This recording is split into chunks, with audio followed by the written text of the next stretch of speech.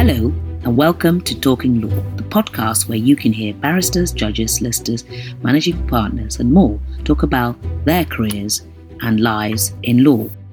I'm Sally Penny, MBE. I'm a barrister at Kenworthy's Chambers in Manchester, the Joint Vice Chair of the Association of Women Barristers and the founder of Women in the Law UK. This episode is supported by CBRE, the leading global provider of commercial real estate services and investments. Find out more at cbre.com. Before you meet today's guest, a reminder, the tickets for the Women in the Law UK annual dinner and conference this November 2022 are on sale now. Please visit womeninthelaw.uk.com for details. I'd also love you to watch my recent TED Talk. Please head to ted.com from the 8th of July and search for Sally Penny.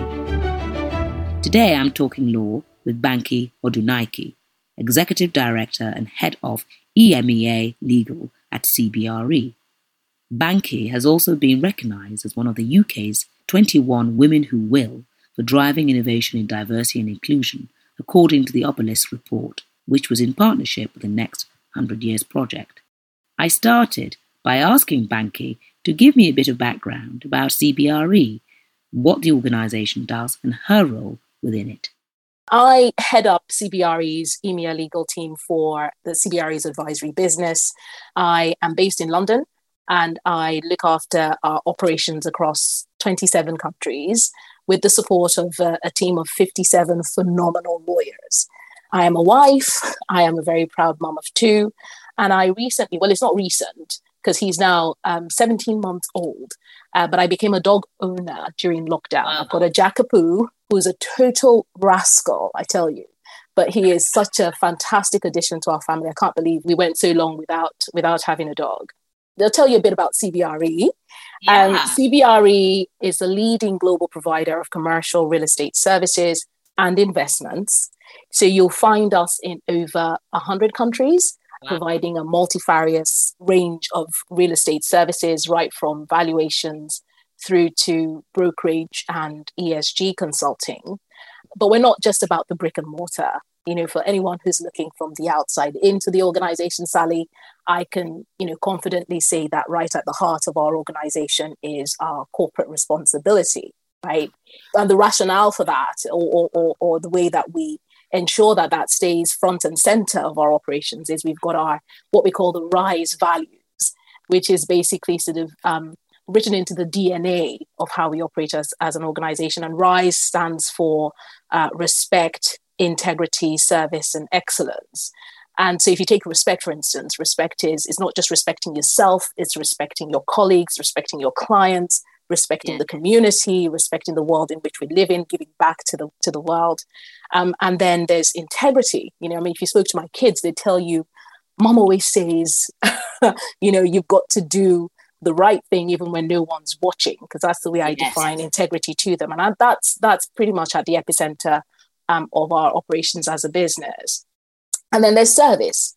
It's all about being the servant leader. You're a leader and you've got to, take stock of what it is that the people around you, the community around you needs, and your employees, your workforce, what is it that they need, and really putting your all into doing the best that you can in providing the service that you have obviously been retained to provide.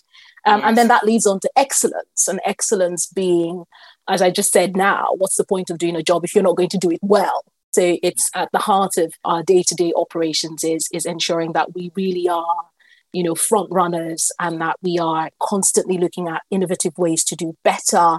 We're constantly looking at how we can train up our workforce to be the best that they can be. So that, in a nutshell, is me and is a bit about CBRE.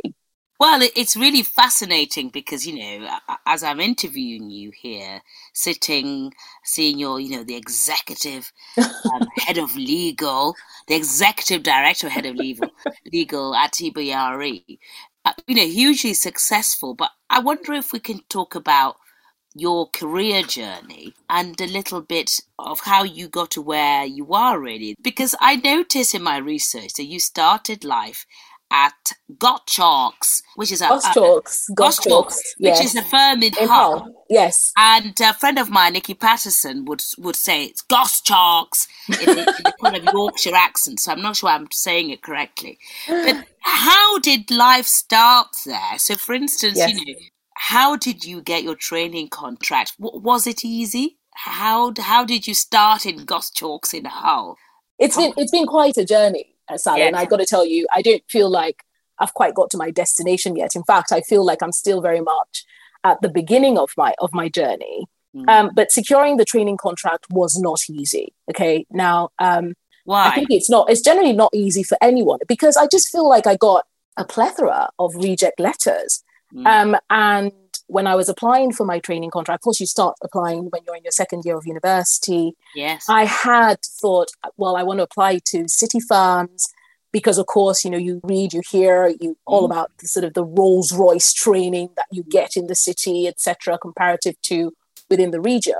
But I also didn't want to place all my eggs in one basket. So I was looking at the city. Yes, my focus was predominantly on the city, but I was also looking regionally.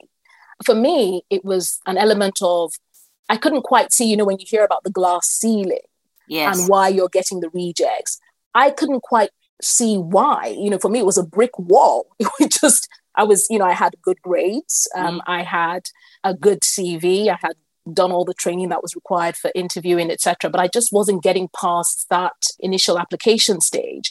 And the one time that I got an inkling as to why I was obviously up against such an uphill struggle was at a time when I was, applying to a city firm with one of my friends who is an American white guy. Yeah. And he and I both required a work permit at the time, despite the fact that I had lived in the UK many years, studied in the UK. At the time that my training contract would have started, I would have required a work permit.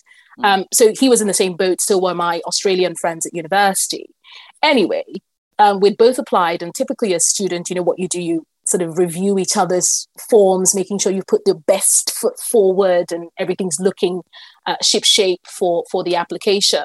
And of course, we submitted. And he got a letter inviting him for an interview. I waited a couple of weeks later, and I got a letter that was actually one of the most detailed reject letters I had received. And it basically said, really great application, great CV, very impressive. However, we cannot progress your application because you require a work permit. And we would have to prove that there are no UK or EEA students who were suitable for the role. And I thought, okay, well, that's fair enough. But hang on a second, you would have thought that this firm would have actually just stopped to think, well, let's just look at where we're getting the applications from. Yes. The same university, white guy, he's American, and he gets invited for interview. And actually, he went on to get a training contract, and they did get him a work permit. Amazing. Now, the thing is, in that instant, when I got my letter, of course, I was distraught. Yeah. And we were sort of thinking, well, do you write to the firm, or do you ring them up and say, this is unfair? I know someone who has managed to secure an interview despite requiring a work permit like myself. But you just don't do that. I mean, this is my pal. I mean, the thing is, if he slipped through the net undetected, I was like, you go and run. Yes. You go and run. You do the best you can and go and be successful, right? So there was no challenging it at that stage. It was more a reality for me, Sally, that, okay, there's an element of unfairness here. And that was the only time. I tend not to play the race card, but that was the one time I thought, okay, this is a little blatant now. Yes. But, hey, I cried, I wiped my tears, and I marched straight to WH Smith to get some more embossed paper to print out my CV. You dust yourself off and you just keep going. Yeah. And that's what I did. And what I did as well at that stage was I just re-strategized, and I thought, look, okay, there's been a lot of focus now on the city. Perhaps not. Perhaps let me look at the regional law firms. But at the same time, I didn't want to apply to just any odd outfit that called itself a law firm, because I knew the quality of training that I wanted. Yes. And I didn't want my CV scattered about, and through that, your brand gets diminished. So I focused again on, what are the top caliber law firms? And of course, Goschalks, I went to university in Hull, and Goschalks is an outstanding till this day law firm in Hull.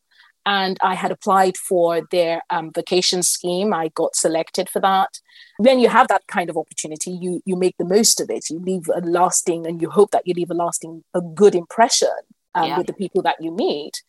And of course, then I went on to apply for the training contract, and I got my letter. I got my letter offering me a training contract eventually. I mean, it was shock. I mean, I got that when I opened the letter.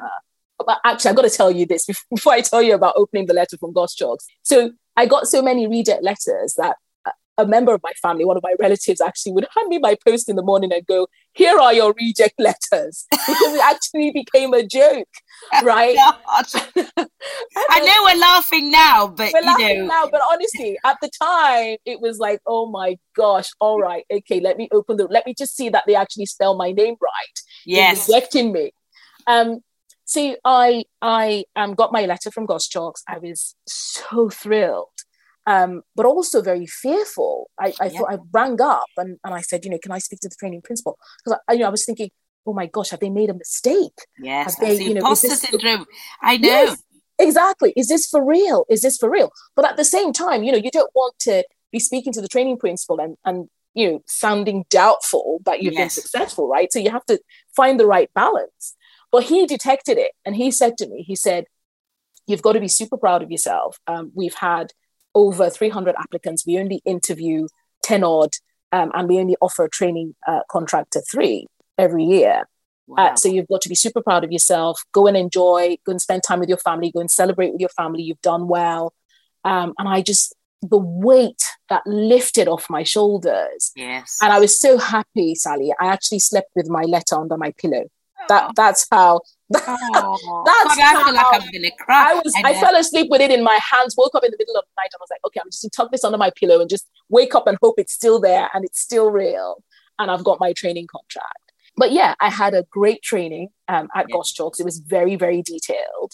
I had 2 seats in employment law. My second seat in employment law was a mix of employment and corporate. Sure. And that's where I got an insight to pensions, because I was supporting the M&A, the corporate team, and then obviously embroiled in some M&A activity where they're talking about Section 75 debt. I'd been to some conferences where they touched on, and I learned a little bit, got an insight to the world of pensions, and I found it fascinating, the geek that I am. And so I, at that point in time, was thinking, okay, I really do want to go and trial. I want to go and see if I can be a pensions lawyer. I haven't got the training as a pensions lawyer because it's so niche. Yeah. And I think there was a lot of focus on it being within the cities. So anyway, fast forward to qualifying, Goschalks offered me a role in commercial property. But even then I thought, I'm not sure I want to be a commercial property lawyer. Right now it's pensions. That's what's really interesting me. And so I, got in touch with a recruitment agent and I said, is it possible that without having any kind of training in the world of pensions that I would be considered for an NQ role? And the agent obviously thought I was a complete nutter because, it's a very niche area of law. Yeah. You're coming from Hull and you want to be a pensions lawyer? Are you kidding me? But anyway, I said, yes. I said, I do. I said, can you just explore what's out there? And I got interviewed by a handful of firms. Of the 2 that had offered me a place, I went with Shoesmiths. Yeah. I ended up with Shoesmiths in Milton Keynes. Again, really, really phenomenal team that I worked with there. But then within a year, I was headhunted by Addleshaws. Yeah. There you go. There's your magic circle. So hell, onwards and upwards. Absolutely. No rejection there, and no imposter syndrome. That's right. Wow. That's right. So I got headhunted by Addleshaws, and ended up being a member of their foundation team, a pensions team in London. Yeah. Again, another really excellent experience, because actually when I joined the team, I joined a team of, they're all female partners, right? Very, very powerful, influential, inspirational women. Yes. So tomorrow, there was a lot I learned from each of the partners at Adult Shores that I hold to heart. And yeah, so the career progressed from there. I was there shy of 5 years before I made the move in-house to Mercer. So that was a very big leap. Yes, Sally. It was when you're considering should I do this? I always saw myself as a general counsel, to be honest. Did you? Yes, I always, and I think it might be because of my, I come from a very my background, my family, very entrepreneurial. My father set up his own company that eventually became listed, and he was always a very entrepreneurial mindset. And I always thought, I'll probably end up being his lawyer, working for his company. I mean, that never happened, but it was just, I always saw myself ending up as a GC, working closer with a business. Yes. And so when the opportunity came for me to obviously, step into in-house environment, I was a little skeptical, but I knew that my true passion was to get closer to the business world. And when, it was just a matter of taking that leap of faith. And I have to tell you, I haven't looked back since. It's just been a phenomenal ride, phenomenal journey, a great time at Mercer as well. And now with CBRE. Yeah. Well, it's a really interesting journey because, of course, your branch of the profession, of our profession, the solicitors and private solicitors are losing a lot of excellent counsel. I use the word losing loosely to, businesses having general counsel and in-house counsel. It's very competitive now, and law firms tell me that, we're losing. So I just wondered, what does your average day entail, really? What's the average day for you? Because it just sounds really like glamorous and sexy. Yeah. Yes. Well, there are some glamorous days, and then there are days where it's just, I feel like I've been dragged through the mud. But the way I describe it is, it's the equivalent of being a GP, right? But for an organization. So you're there to offer preventative care, you're there to offer diagnosis, you're there to offer, whether it's training and education, and then you're there, of course, to treat the ailments, and of course to avoid a reoccurrence. So my role is multifarious. The stuff that crosses my desk is so varied. There's stuff that, yes, requires technical ability, technical knowledge, good knowledge of the law. And there's others that's just general commercial, common sense that you've got to apply to the challenge. But what makes my role particularly exciting is the fact that, I deal with multiple jurisdictions. I can get through my day and I've spoken to about 10 different countries, right? Wow. And I know. I mean, it's just that for me is really what keeps me going. It's that opportunity to be able to connect on that cross-border basis. Sometimes the conversations are very lighthearted. Sometimes they're actually more detailed, and I'm having to, either work with our local council, to deal with the matters, or actually for the countries where we don't have local council, working with the business to appoint local council to deal with the different issues.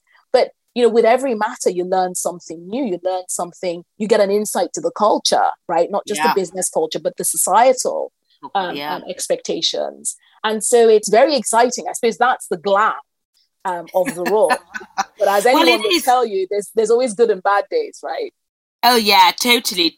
And interestingly, you still have to use counsel here in England and in all those countries. You're still using law firms or city law firms, which I find quite interesting because actually you're a client and they have to keep looking at their service levels, which is a really exciting part of it. You don't use them all the time, of course, but of course you still use them, which I find fascinating. Let me just move on a bit and talk about the D word. You and I are two black women at different branches of a profession. There are many of us, there are 6 QCs, as we know now from the stats, and I could probably count in my hands and toes the number of black male, let alone female heads. So I wondered, what are you doing at CBRE? I mean, do you care about diversity? Is diversity a passion of yours? But what are you doing at CBRE about it? Yeah, well, it's an absolute passion of mine. Not just because I am a Black woman with African origins. It is because, I suppose for me, it's my drive to enter the law was always centered on equity and fairness and justice. And so when I look at the sufferings that a certain demographic endures purely because they look a certain way, they sound a certain way, they come from a certain background. Yeah. It really riles me that, anyone would have to, be shortchanged in life because of who they just naturally are. Yeah. And so at CBRE, D&I really very much is one of the key driving factors, certainly within our legal operation, but also as a global organization. And I'll share a few things that we do within my immediate team, so within EMEA, and I'll focus first on the UK team. So one of the things that we've done is to revamp our internship program, because I got together with a team of our lead lawyers in the UK, and we said, look, how are we going to be more diverse in our selection of those who intern with us? Because we want to do away with nepotism. Sometimes you get individuals who come in for the work experience and they don't really bother, and it's just, they're just there because their uncle knows someone and they don't really make that much of an effort. And of course, unfortunately, what that means is that internship, that time that my team have invested in trying to, get them the experience, becomes wasted. It's futile. And because of, I think a number of people in my team know how challenging it is to get even an internship, but particularly with an internship with a global organization like ours. There are people out there who will bite your hand off for the opportunity. Yeah. So we said, right, we're going to scrap all of that. We're going to try the blind CV route.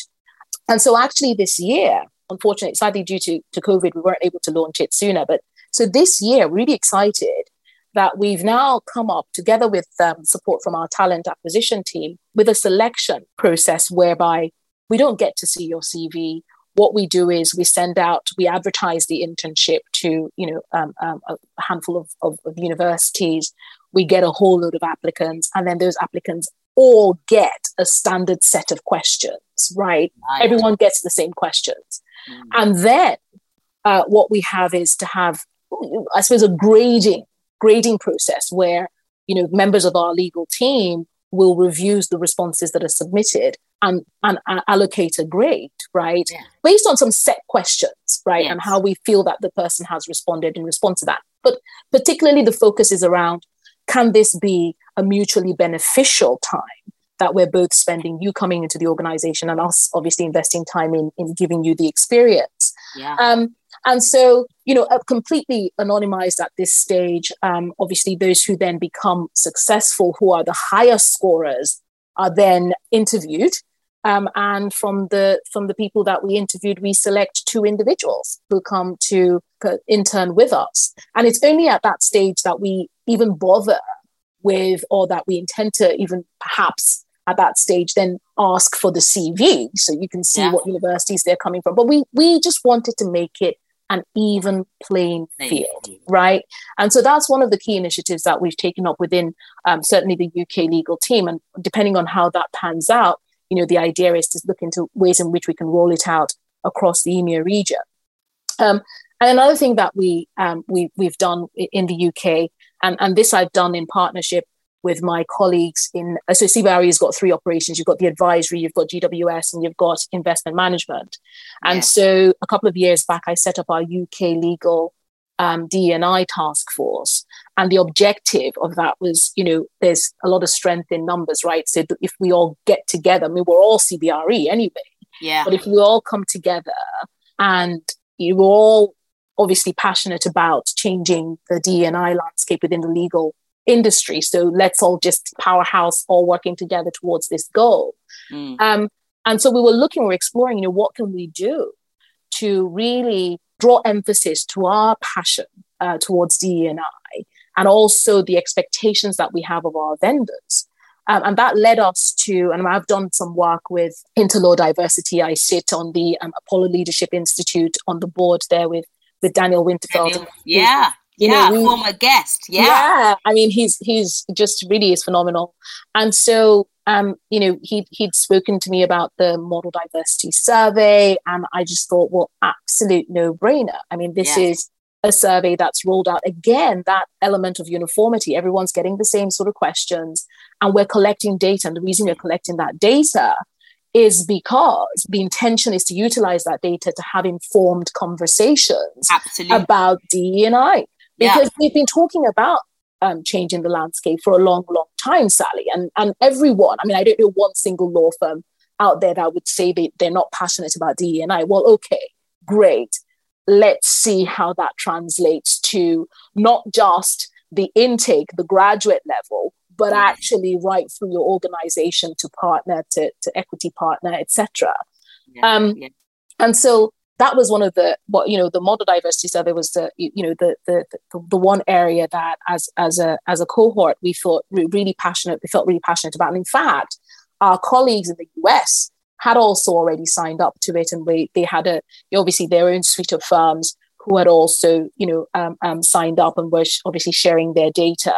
And I think this helps to get away from, Sally, the that piece of you get all these beautiful brochures from law firms that tell you all about the DE&I initiatives that they're, engaged with and how they're making a difference, etc. But, you read through all these very beautiful things, and then you get to a point where you're like, okay, but so what? How does that really translate to, the numbers and to retention, etc. And of course, we've got to ensure that we are being clear about what our expectations are. So when I speak to, our vendors, I say, look, I want to see a diverse team working on this project. And I don't just want it to be from inception. I want to see that right through to fruition. It's a diverse team that's supporting us. That's a message that, it resonates right across our legal operations. Larry Midler, who's our general counsel, who sits at the helm, is very, very passionate about DE&I. And it's not, he's not all just about the talk. He means business, right? And you can see it. You can see it within his organization. You can see it within the team, the very diverse range of individuals who are leaders within his org. And then as a business, we have, certainly the UK business has been doing very much. I'm going to focus on the UK because I'm based in the UK, but there are lots of initiatives that are rolled out globally. But, in the UK, we've partnered with Career Ready. I don't know if you know about them, but they basically are, they're an operation that supports young individuals with career placements. And basically it's, offering things like mentoring, masterclasses, workshops. And I believe that we're going to have, I think we already had our first intake of placements from Career Ready. And within our organization itself, we've got 6 diversity networks. We've got an ability network. We've got the reach network, which is race, ethnicity. And we've got the faith network, women's network, family network. We've got the proud network. And, this is just, these are groups, subgroups within our organization that really spearhead and drive that message. There's so many different pillars of diversity, equity, and inclusion. Absolutely. That, as an operation, we want to make sure that we're covering every ground that we possibly can. One other thing that I just share really quickly that we're doing within the legal team is to create, the safe space to have conversations around DE&I. So and this is launched in the US, we've got the diversity dialogues. And basically we set up a Zoom call, we have a subject matter, and, we maybe kick off with a little clip, or, it might be a little snip of a video or a statement to prompt conversation. And that's been very engaging. It's interesting to hear people's thoughts. Of course, you've got then the diversity of thought, but always it's not a must attend. It's a platform for those who are happy to come and engage in those conversations. And we found it really, really fruitful. Really? That we're actually looking to roll it out across EMEA as well. Which is fantastic. I mean, at the heart of a lot of these, because my other passion is allies. You seem, Yes. you mentioned several people who are driving this at the helm of it. In addition to, but we can't drive anything, can we, without allies? And it sounds like, I don't like this term and I don't use it, the pale, stale male. I don't use it. I prefer to use the term wham, which isn't my phrase. I've stolen it from Brie Hall Stevens, which is a white, heterosexual, able-bodied male. And that's much better than isolating people. We all know why people use that phrasing, and I don't know where it originated from. But I want the wham to be my ally. I want the men to say, let's have diverse teams. Let's have diverse workforces. Not just the men, everybody else with a protected characteristic. So it's wonderful to know that actually you've got great allies also who are there driving this. But it leads me to ask you this, though, Banky. What's the difference between the US and the UK on diversity, particularly in GCs? Is it just the volume? Because they seem to be way ahead of us in what they do. Yeah, I mean, Sally, it's a difficult question. And when I've had conversations around it, some of the feedback that I've had is, well, it's the lack of critical mass. In the US, they've got more Black GCs, or and they're more visible. Diverse GCs. They're very visible. But I don't know. See, the thing is, what I struggle with is, Sally, like you mentioned at the start of this call, whether people are willing to engage with diversity, equity, and inclusion matters, being a diverse person themselves. Yes. And I don't know if the problem that we have is that perhaps there's more of those individuals who are quite senior in organizations, but there's something that just makes them reluctant to fly the flag, in the same way that you and I are more than happy to be front runners and to fly the flag and to say, look, if this helps, if somebody out there needs to see a role model, and can see that, it's actually possible for you to be, from a certain demographic, but still be successful if you're resilient, you really are passionate about, your aspirations and your goals. And I suppose, when I've thought about it, I've wondered, even for those who might not want to engage and who just want to sit quietly or just fade into the background, then I ask the question, well, why? What is it that makes you so uncomfortable to not want to be visible and to be vocal about increasing representation that looks like you, right, within organizations? And, I have to be honest, the mind boggles. I think there's been enough of a movement now. I think there is more of a movement now, Sally, that we might get more people just coming out of that shell and really doing more to be visible. But I really am stumped on that question. I do feel, though, that something more needs to be done. There's more needs to be done to encourage those of us, because I'm sure, Sally, you've interviewed a ton of people. Yeah. And these are all individuals who are willing to be visible, hence being on your podcast. But I suppose the question is, how do we reach out to those who we know are there, but aren't being visible? What is it that we can, I suppose it's maybe a question for the organizations themselves. If you've got someone who, and honestly, should be flying the flag, ask yourself, why? What is it that makes them feel uncomfortable, or that, makes them unwilling to be that visible and that present? But also at the same time, we've got to just respect individuals. Okay? Oh, totally. Everyone is entitled to not, no, just because you're Black doesn't mean you have to engage, right? Just because you're a woman doesn't mean you have to engage. Absolutely. It's everyone is entitled to their own views and to their own opinions. And I suppose that's one thing that we've got to respect. I mentioned respect earlier. So we've got to respect that too. Absolutely. I suppose my only point is, look, McKinsey has published so many reports on, more diverse organizations being more profitable. If anything, that I'm always very keen when we talk about diversity, never mind the moral argument, how I would have thought organizations want to make more money.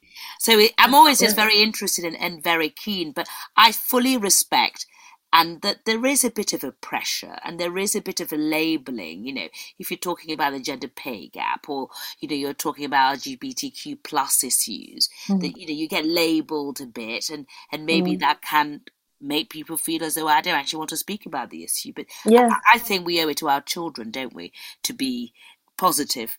Absolutely. Wherever we can.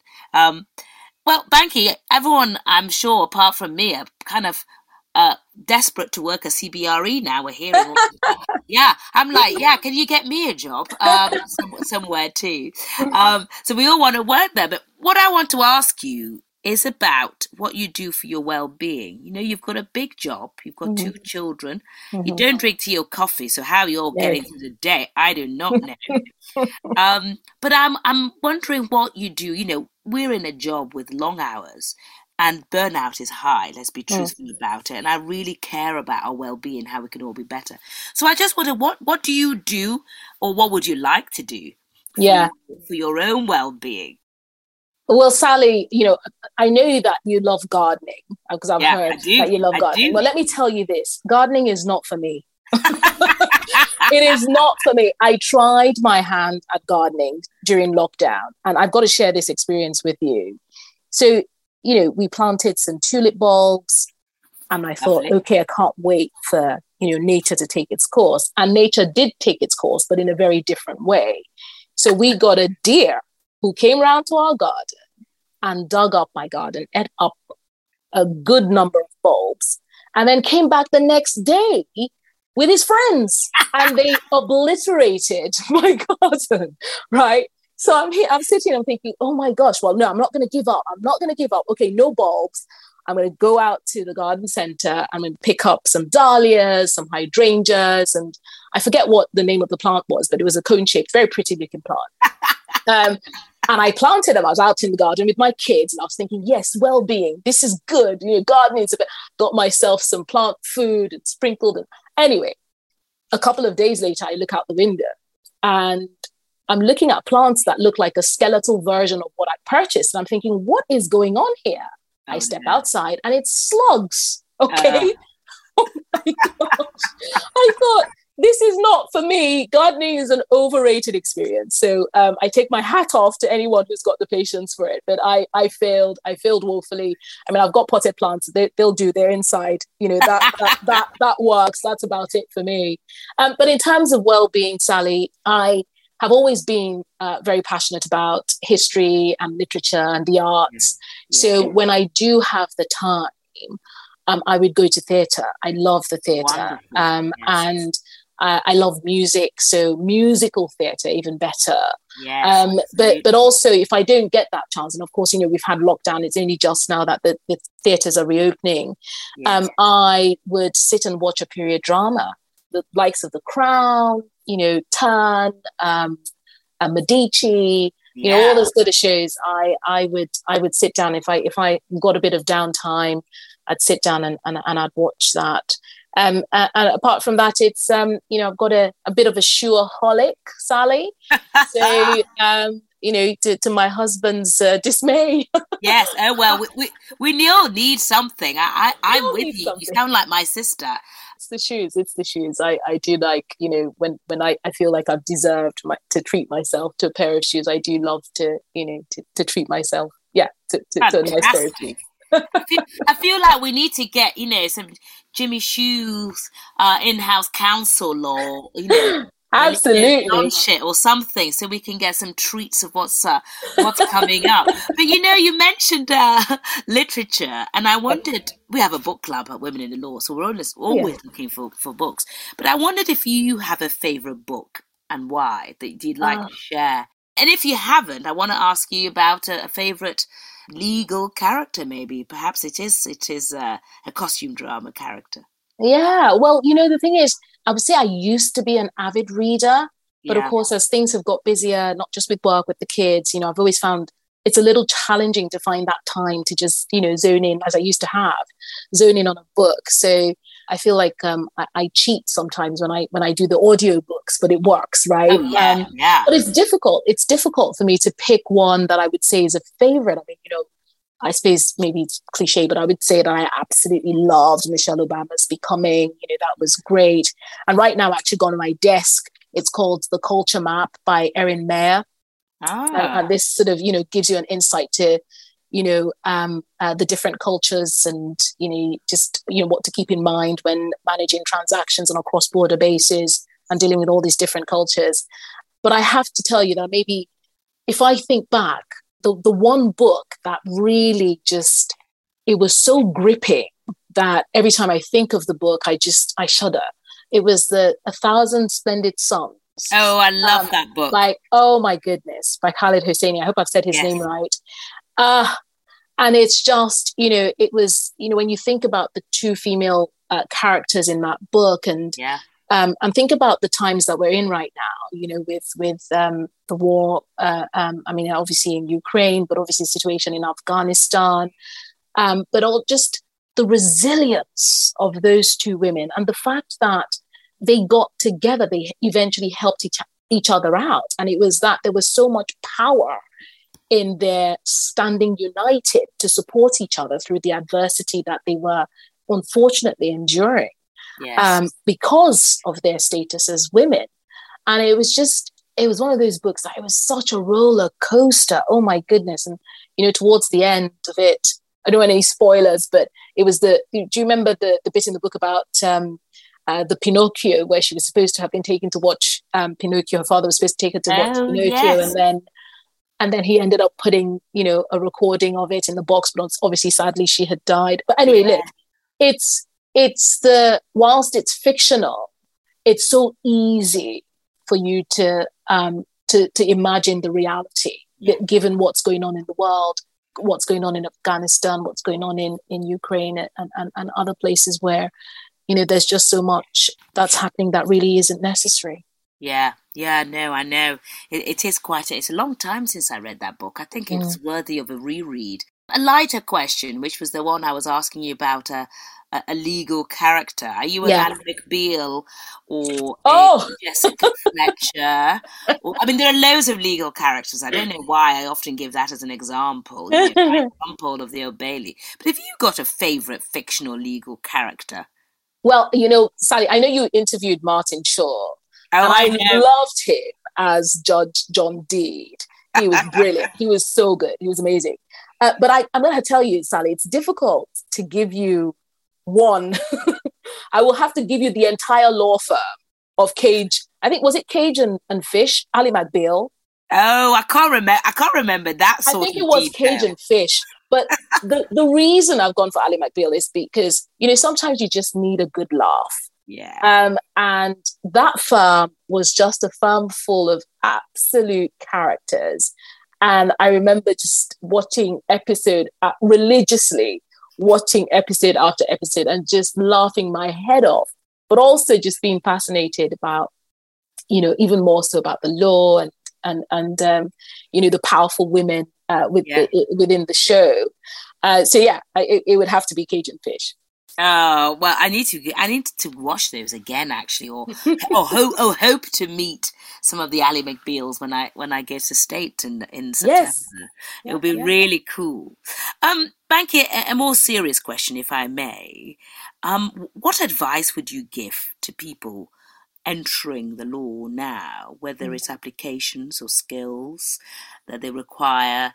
Because getting in the profession is just as tough as progressing in it often. And I'm concerned, actually, that the side effects of COVID is that there's going to be less opportunities, quite frankly. So the competition's maybe going to be stiffer, and certainly stiffer for those who are coming from diverse backgrounds, whether it's underrepresented groups or socially different groups or whatever it may be. But that aside, what advice would you have for perhaps young people entering the profession?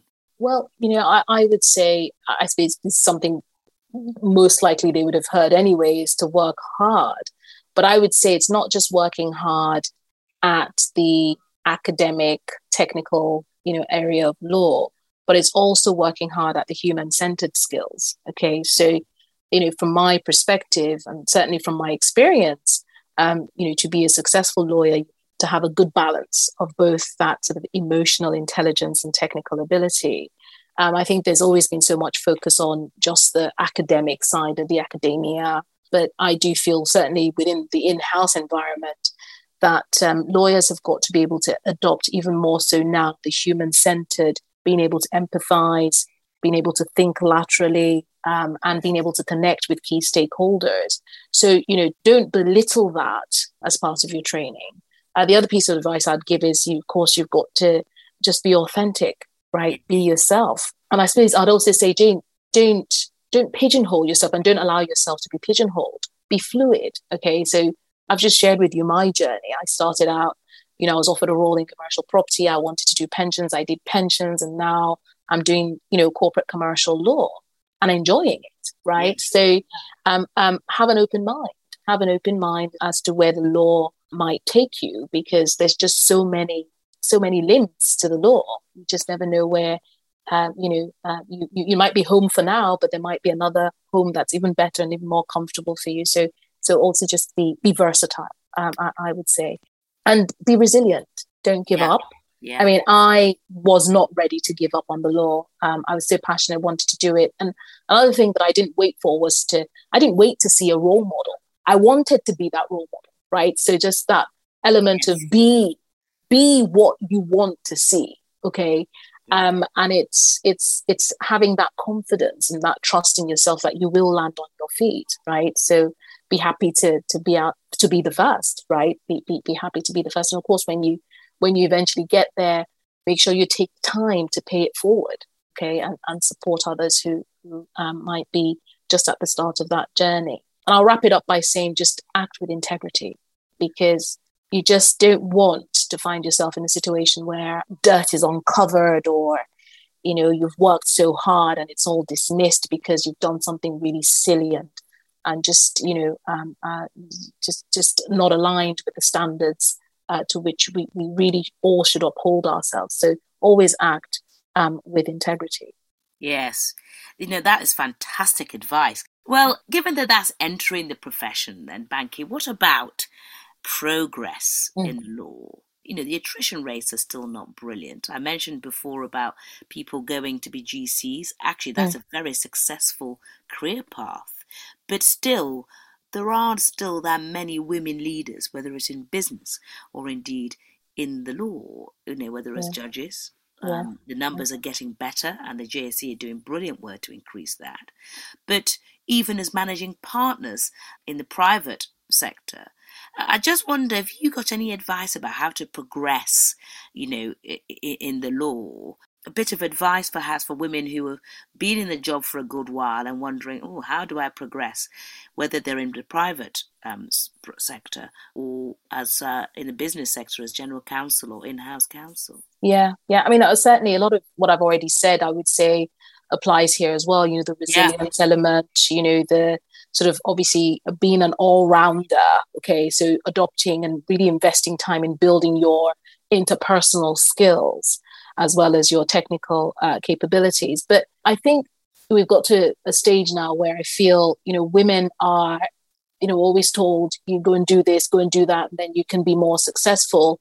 That I actually, my view is we need to flip things on their head and actually ask the organizations that women are working within, what are you doing to make this environment, make this organization more palatable for women and women's growth and success?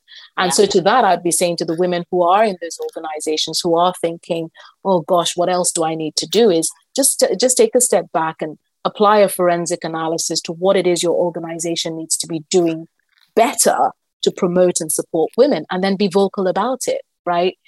Don't wait for somebody else to fix the situation for you. If you're sitting there wondering, how can I progress, and feeling that there are obstacles to your being able to progress, just take a step back and think about, well, what ways can I surmount these obstacles, and how can I vocalize the issues to my organization? How can I be that person who brings the change to the organization?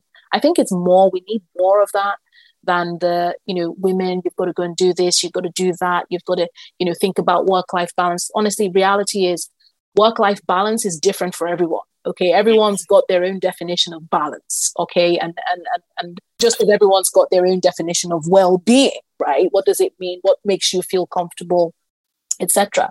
So, I certainly would say, don't hesitate to look out and speak up, right, where you feel that there might be flaws within your own organization. But also, I think what we need is to have women really supporting women, right? Because women who are in leadership positions, I think it really is incumbent on them to look out for and to help promote women who are, more junior or further down the ranks, because we just know how challenging it is for them to get a seat at the table. So if you've got a seat at the table, I certainly think that you've got to, it really is become a duty that you create that seat at the table, that you advocate for women who are performing, because of course it's got to be meritorious. You're not just going to throw any woman into a boardroom, but it's being able to advocate for those who have and show potential to succeed at that table. And I'd don't wait for a title to be a leader, okay? Because every one of us has got leadership qualities. Everyone has got leadership skills. I've heard people say things like, "Oh my goodness, that's above my pay grade." And immediately I think, well, you're never going to get to that pay grade if you're thinking like that. You've got to have that mindset of already wearing that badge or already holding that title that you aspire to receive, and actually just leading by example. So that pretty much is in a nutshell is what I would advise women progressing in the law. And just don't give up. Yes, we still got a lot of challenges. Yes, there's the glass ceiling. We see it in so many different places, but also we've seen that glass ceiling smashed. So you just keep at it. Absolutely. Do you know, I love that. I'm like busy scribbling down. So, and I've got a scratchy fountain pen. I especially like this. Don't wait for a title to be a leader. Right. Because, the Bar Council held an inaugural leadership kind of mentoring course last year. And I was asked to be one of the mentors, and I did take it up eventually. But I was like, but I'm not a leader. And the reason was that everybody else was a Silk, a QC, who were mentoring. And the woman who set it up, which was Bree Hall-Stevens, and the Amanda Pinto, who was the chair of the Bar Council at the time, was saying, well, you are a leader. Yes. And I thought, crikey. And so I love that. Don't wait for a title to be a leader, amongst all that brilliant, brilliant advice. Now, Banky, just as we're getting close to the end, I want to ask you this. I know that you wanted to be a judge when you were. Yeah, I know. I did my homework. Yeah. I'm good with research, preparation. I always say that when I teach advocacy. Preparation. So I know that was one of the passions that you had, and I'm a big advocate in getting people to think about applying to the judiciary, and I applaud everything that, as I say, the JAC have been doing to make that happen. And so I wondered if, really, the question is, what's next? Is still being a judge on the cast, because of interesting. You've been doing your research. Yeah, of course I have. Well, what's next? Well, being a judge, I'd share. Obviously, this is from childhood. In fact, I got a nickname, the shortest judge, and you might hear some of my friends calling me SJ. I love that because I had. I was always sort of, rooting for justice.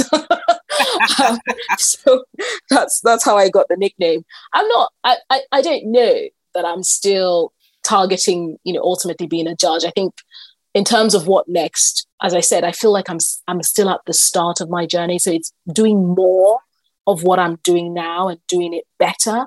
I am looking at ways in which I can be even more visible and, really drive forward D&I initiatives. You never know. I might end up in a global role. You never know. Yeah. I might end up with a book. I don't know. I have to come and get some tips from you, Sally. You've written so many books. I'm there. Just do it. I'll read it. You've given so much great advice. I want to see that book coming out. So you just, you've got to watch this space. Well, interestingly then, you say watch this space, but what would you like to see in the GC space? What would be exciting to see here in England for us to be doing? Because I think it's a really growing sector. And do you think we can have a mass of more diverse people? Yeah. Sally, I think we already touched on it, and it's just seeing more of that diverse representation within the GC space, and actually more collaboration. I want to see more law firms, get over the fear of criticism and just be more collaborative, right? Yeah. In, sharing data, in working with their clients to really change the dynamics for our industry. So it's more diversity, it's more allies. I can't advocate for allies enough. I mean, certainly in my career journey, I had many allies. I still have them now. And they really are the ones who speak for you in the rooms that you don't get that presence to. So it's asking and waving that flag for more allies who are committed, really, really committed to driving forward DE&I in our industry. So that's how I'd like to see things change, for my kids, when they're old enough to look into the legal world, that they don't see it as being too much in favor of one certain demographic, but that things are a little more evened out. I know that is, very, very wishful, but it's a wish. And I still, would do everything I can. However little the ripple, it's still a ripple. And it's working towards that ultimate goal. Absolutely. Well, you mentioned your kids, yes. And I know that there was an incident at school. Oh, yes. With your daughter, Kate. Can you just share that with me? Because I love the way you dealt with this. And the rainbow. And we all have these incidents. Certainly I have had. I'm sure many people else have had it in one shape or another, working mums. Can you just share that? What happened? Absolutely. And that brilliant way that you used the rainbow to deal with it. So just to set the scene, I live in a village. There's not very many minority ethnics in the village, particularly at the time when we first started living in the village. Yes. And so this was a few years back, say 6-7 years back. My daughter was 5. She was attending school. She was one of 2 minority ethnics in the school. And she said she came home after school one day and she was telling me about her day. And she said she was in a playground and this one girl was talking about her birthday party.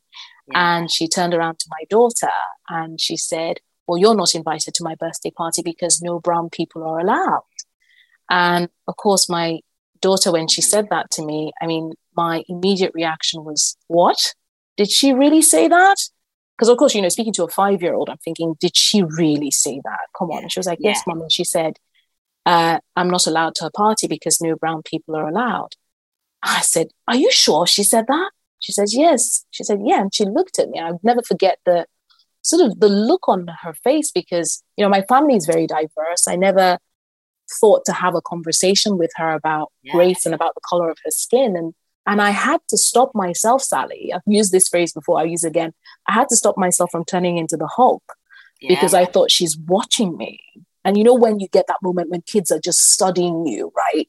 Yeah. And she was watching me and she was watching for my reaction. I don't know where this came from, but I just turned around and I said, well, look, I said, Farah, I said, why is a rainbow so beautiful?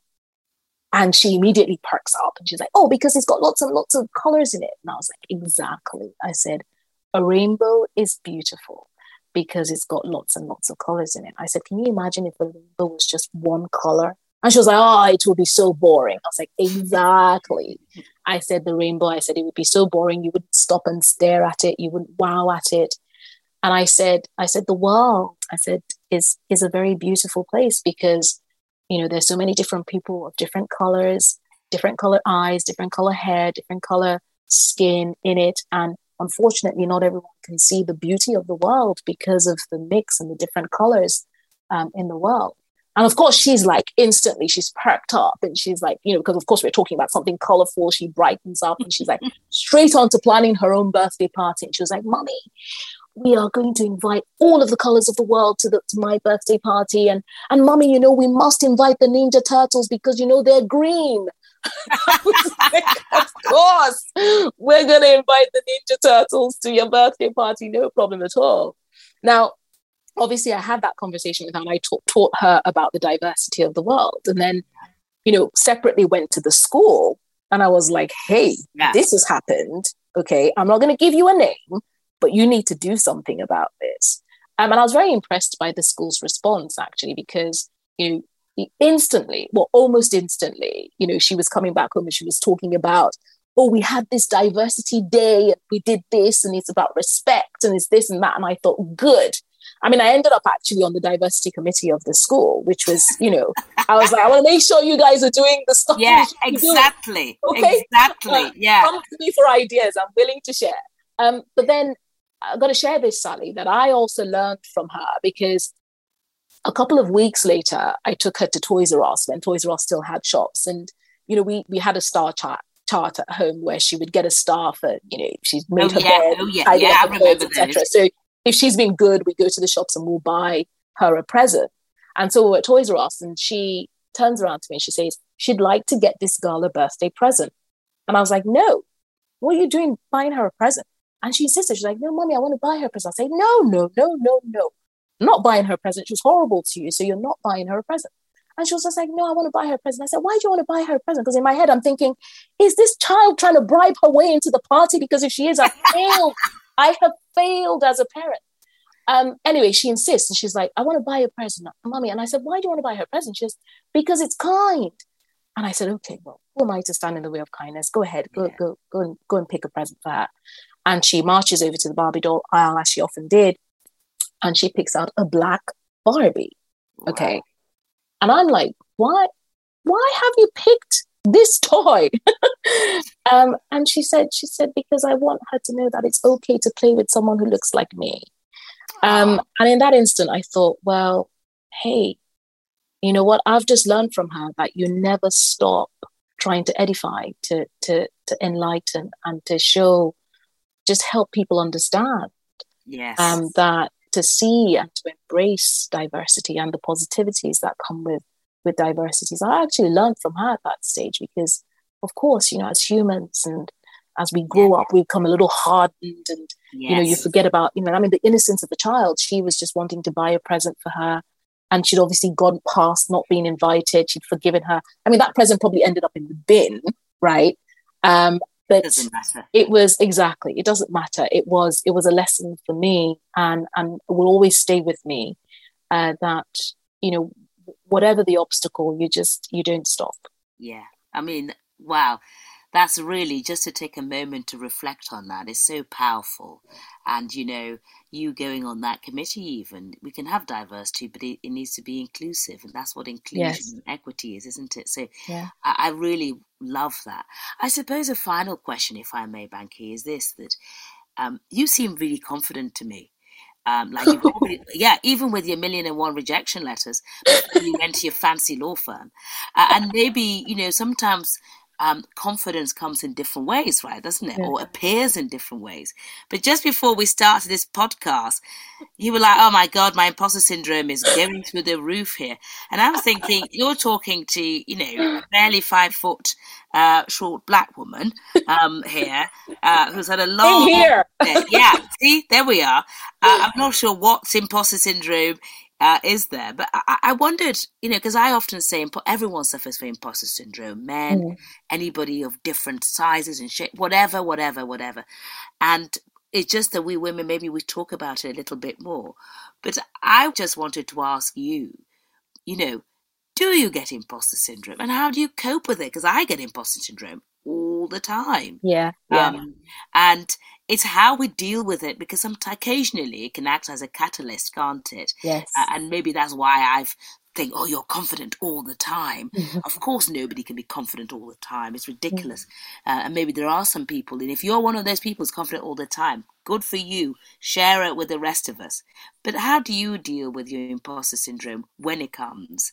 Well, it just is. It's always there, but I notice it's there when I'm doing something challenging and something new. Yeah. And so that's where I get the comfort to tell my imposter syndrome. I know before we started the call, I'd said, my imposter syndrome is on stage. It's dancing with maracas, going, what the hell are you doing? But, it's, and of course, I think I shared with you, Sally, when I got the invite to be on your podcast, I was like, you've got to be kidding me. She's emailed the wrong person, right? This is Sally Penny we're talking about here. But no error. I see your work. I see what you're doing. And that's what I said to you. Nope, you're the right person. But it's basically, getting to a point where you realize that the reason you have the nerves and the anxiety is because you're doing something new. You're doing something that is challenging and stretching, and just taking comfort in the fact that, right, okay, yes, there's two ways this could go. You could succeed at it or you could fail. But if you fail, you can always pick yourself up and fix it and learn and just take the lessons. The success is all about how you overcome failure, right? So it's taking stock and getting to that point where I'm like, okay, I hear you. I see you doing your dance, but it's okay. This is something new. This is something challenging, and we'll be okay. We'll be okay. Yeah. Wow. Well, Banky, I started this podcast because I wanted to showcase leaders in law. I wanted to hear voices and role models, certainly, that I didn't see nor hear. And I wanted to share that with the thousands who listen to this podcast. And you've certainly done that. It's been wonderful hearing your journey, what you're doing at CBRE. And I can't wait to hear and see what the future holds in respect of your career. Thank you so much, Banky. Thank you, Sally. It's been a pleasure. A big thank you to Banky Odunaike for talking law with me, Sally Penny. And thanks again to CBRE for supporting this episode. Do visit cbre.com to find out more about the work they do across the world. If you'd like to support Talking Law, then please get in touch. You can find me and follow me on Twitter @SallyPenny1 or search for Sally Penny on LinkedIn or Instagram. Do make sure you catch up with previous episodes of Talking Law, where you can hear my interviews with guests such as experienced litigator Harold Braco from Adelshaw Goddard LLP and QC Cherie Blair. Before I go, a reminder about the annual dinner. And do watch my TED Talk at TED.com. Thank you to our production team, Sam Walker, Michael Blades at What Goes On Media. I'm Sally Penny MBE. Bye for now.